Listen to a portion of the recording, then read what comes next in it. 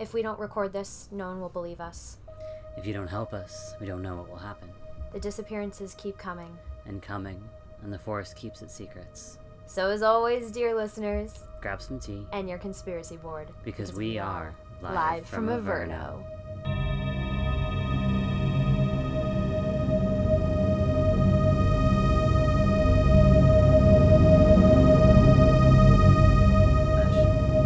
So at the end of the last episode, we asked our dear listeners to send us their thoughts and ideas to help us out in we sent out a massive SOS and said, please help, because we don't know what's going on. And we got some great responses, including from Nerdy Kitty 3, who does not have a name on their account, which seems a little sus. Maybe it's an agent of the enemy. But they asked... Really? An agent of the enemy? What? What does that mean? It just sounds a little dramatic. Quinn, do you know where we live? We don't Our know anything world is yet. a little dramatic. Nerdy Kitty 3 asked about James's family and said that we should investigate. A little recap for anybody who doesn't remember the first episode. Our mayor disappeared. Mayor James Turner. Poof. Poof. Kapoof into the ether and the abyss. And so Nerdy Kitty 3 said that we should investigate, which means that I sent Quinn to the basement.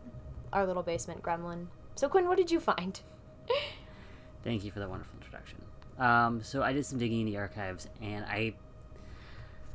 from what I can tell, they look like they're like a real Roswell. A what? Like a Roswell, like one of those scary white families that seems like really good, but kind of isn't. Like alien imposter. Like, I don't know. A friend of mine said it once. Like they're a Roswell. Friends? What friends? Really? I'm just teasing. But Roswell, I still don't. Oh, a Rockwell. Like the 60s paintings, the family and the big turkey, they're all white. It's art. Got it. I knew that. I didn't know that. I've been kind of thinking about that for a while. You're telling me you've been wondering about something for how long? Months? And you didn't think to Google it? I don't know. I thought I kind of like not knowing exactly what it meant. Like if I Googled it, it would change the memory and it'd be different afterward. Like, you know, like the memory would be different, and I don't really want to change those memories. So, like, you know, like a friend of mine said it, and I didn't know what it meant, and so I just kind of rolled with it. And now what are you talking about? You have a secret double agent life? What other friends? I have no other friends. Okay, yeah. Anywho, I'm Marshmallow, and I have nostalgia, and it's fine. You're crying about Marshmallow? I'm so lost. Okay, so back to the Turners. They're a real Rockwell. Your typical white religious family that casually owns an entire town and has for generations and generations. We've already done a basic history on who they are, and, you know. Yeah, so I did a little bit more digging. Diggling? Diggling? Is that like digging and tickling? What, like this? Hands off. So I did a little bit more diggling. I did some more digging into the family, and I just did some Googling and stuff first, and it looks like the mayor was, you know, obviously a Republican and conservative Republican. Yeah. Here? In small town Virginia? Never. So he and his wife have 7 children together and are Baptists. I'm guessing they can chase their lineage back all the way to like the Puritans and all that crazy stuff. But I did find some stuff that was interesting in the archives. Although, I mean, I guess maybe it's weird that it's interesting. So I don't have access to the birth or death records. I think those are probably in like a box somewhere in the corner. But I tried going through the old newspapers just to see what I could find. And thank God for small miracles, because some poor intern probably spent hours and hours digitalizing them. I could actually Google. And I realized that a lot of the fancy families in the town still deal with like birth announcements and obituaries and like all that stuff, and they have for generations. Like, okay, but like that is so wild, because that's a thing that like the rest of the families aren't doing, and it's this whole like small town royalty thing where the Turners and the two Announce other, the like, births of the next ruling king. elite, they're like, townspeople, hear ye, your next king has been born. Okay, let me tell you what I found though. Okay, so, well, actually, I kind of didn't find anything. Does that make sense? Like No. What? their family just makes sense. They I'm have so birth lost. announcements, and they have death announcements, and they have, I don't know, it's normal that everyone there is born and then they die at like a ripe old age of like 92, or like a couple people maybe died, like there's one woman who died in childbirth, but there's nothing weird at all in their family. No one's gone missing really, or even died a little bit mysteriously, apart From James. from James, the latest mayor. Like, Okay, but, like, that actually is really weird in this town. The number of, like, and this is, like, not even something that we know for sure yet, but just from the number of other disappearances we've seen about in the newspapers, the fact that the Turners seem to be immune to it is very odd. I mean,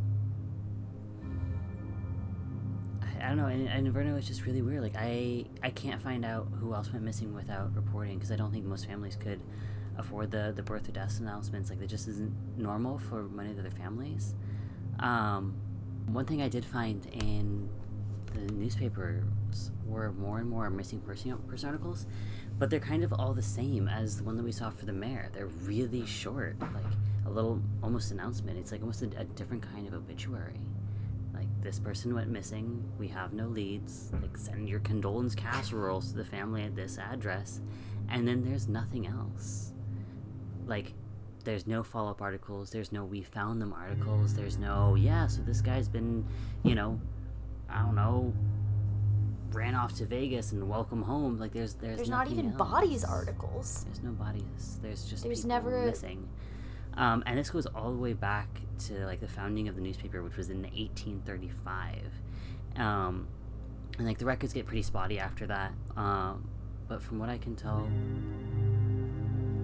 no one was ever found. Well, So, on that cheery note, we decided that it was a good idea to go interview the mayor's family. This idea actually came from a listener, Elodie, I think is the name. Elodie? It's a pretty name. And Elodie. And so she asked us to dig deeper on the Turner family, try interviewing them again. As you guys know, I called on the last episode and did not get a friendly response. And, but nothing gets in the way of good investigative reporting. So I went to their house. How did I find their house, you may ask? I'm not going to answer that question. But I did find their house and decided to go for a good old-fashioned interview. The ding-dong, can I have a moment of your time kind of interview. ding dong. My name is Elder Price.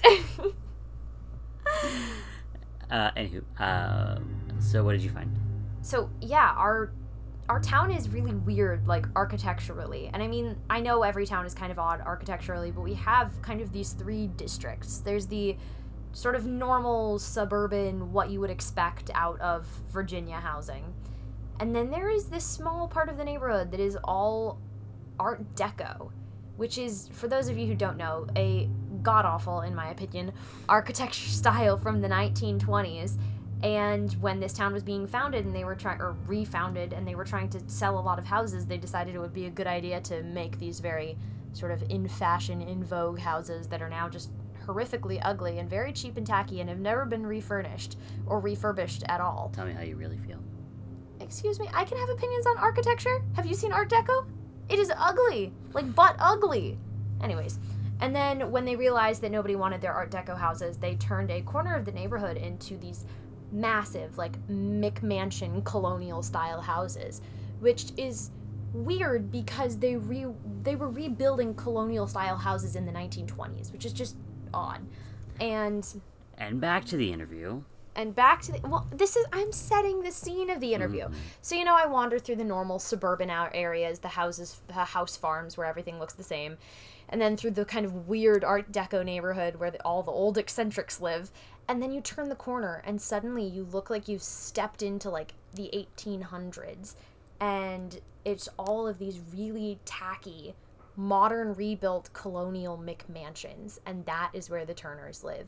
And not only like Mayor James Turner, recently missing or deceased family, but all the Turners. Like in this little freaking compound, they own like 3 blocks, and it's all of the Turners live in these old colonial houses, like they're trying to be some kind of modern American Gothic royalty. Anyways, and tell them how you really feel. I don't like the Turners. So, anyways, I get to their house, which is actually the biggest out of the awful McMansion colonials, and I mean, I guess it would have to be if you have 7 kids. The weird thing is, it doesn't look like there's 7 kids. They have this immaculate yard. There are no toys anywhere. Like, you cannot tell that children live there. There's a certain kind of minimalism that only goes with really, really rich people. It's the kind of minimalism when you have 8 people to clean your house constantly. That might be it. And so I went up to the front door, rang the doorbell. The door opens. There's no one there until I look down and see Blaire, who is... Blaire, who is the youngest of the Turners. She is this, I mean, to put it bluntly, creepy child. Hey, be nice. Have you seen her? No. She's got these big, big eyes, and she just looks up at you as if she's trying to, like, read your soul. Is your soul guilty? We don't have to discuss that on air. Blaire knows your soul. Blaire knows my sins. And I was very polite. I was like, hello, I hope you're having a lovely afternoon. Can I talk to your mother? And I was, kind of peeking behind her into the house. They're rich. They're capital R rich. They're like no cluttered surfaces, spotless white carpets. Do you know how rich you have to be to have spotless white carpets? Anyways, Blaire looks up at me and she goes, Mother is resting. And in my head, I'm like, run. This is the moment that the creepy child kills you. You watch too many horror movies. Okay, horror movies are preparing me for my life, apparently. Do you see where we live? Okay, maybe a murder mystery, but not a horror movie. Whatever. And I was like, okay, whatever, Mother is resting, sure, maybe she just calls her mom Mother. And then she's like, but I can talk to you. And I'm like, okay, we're getting into some funky legal territory here. I don't want to be arrested for, I don't know, talking to children. And, whatever. I can't believe you went inside without the parents' permission. I didn't go inside. I stayed on the doorstep having this conversation. I was very careful. I don't know what happens in there. There were 5 Vera Bradley backpacks in the entryway. Tell me that doesn't sound scary to you. Anyways, start asking her questions. But as soon as we start talking, the oldest kid, Cora, who is 17, 18, however old kids are when they're in senior year of high school. Babies. Okay, don't look at me like that. I know I was a senior in high school last year, but that is irrelevant. I'm an adult now. And Cora came in, got very mad, turned to Blaire and is like, Blaire, you know that we're not supposed to talk to them. And I'm like, who is them? And then the door just slams shut. This sounds like quite the journey you went on. It was.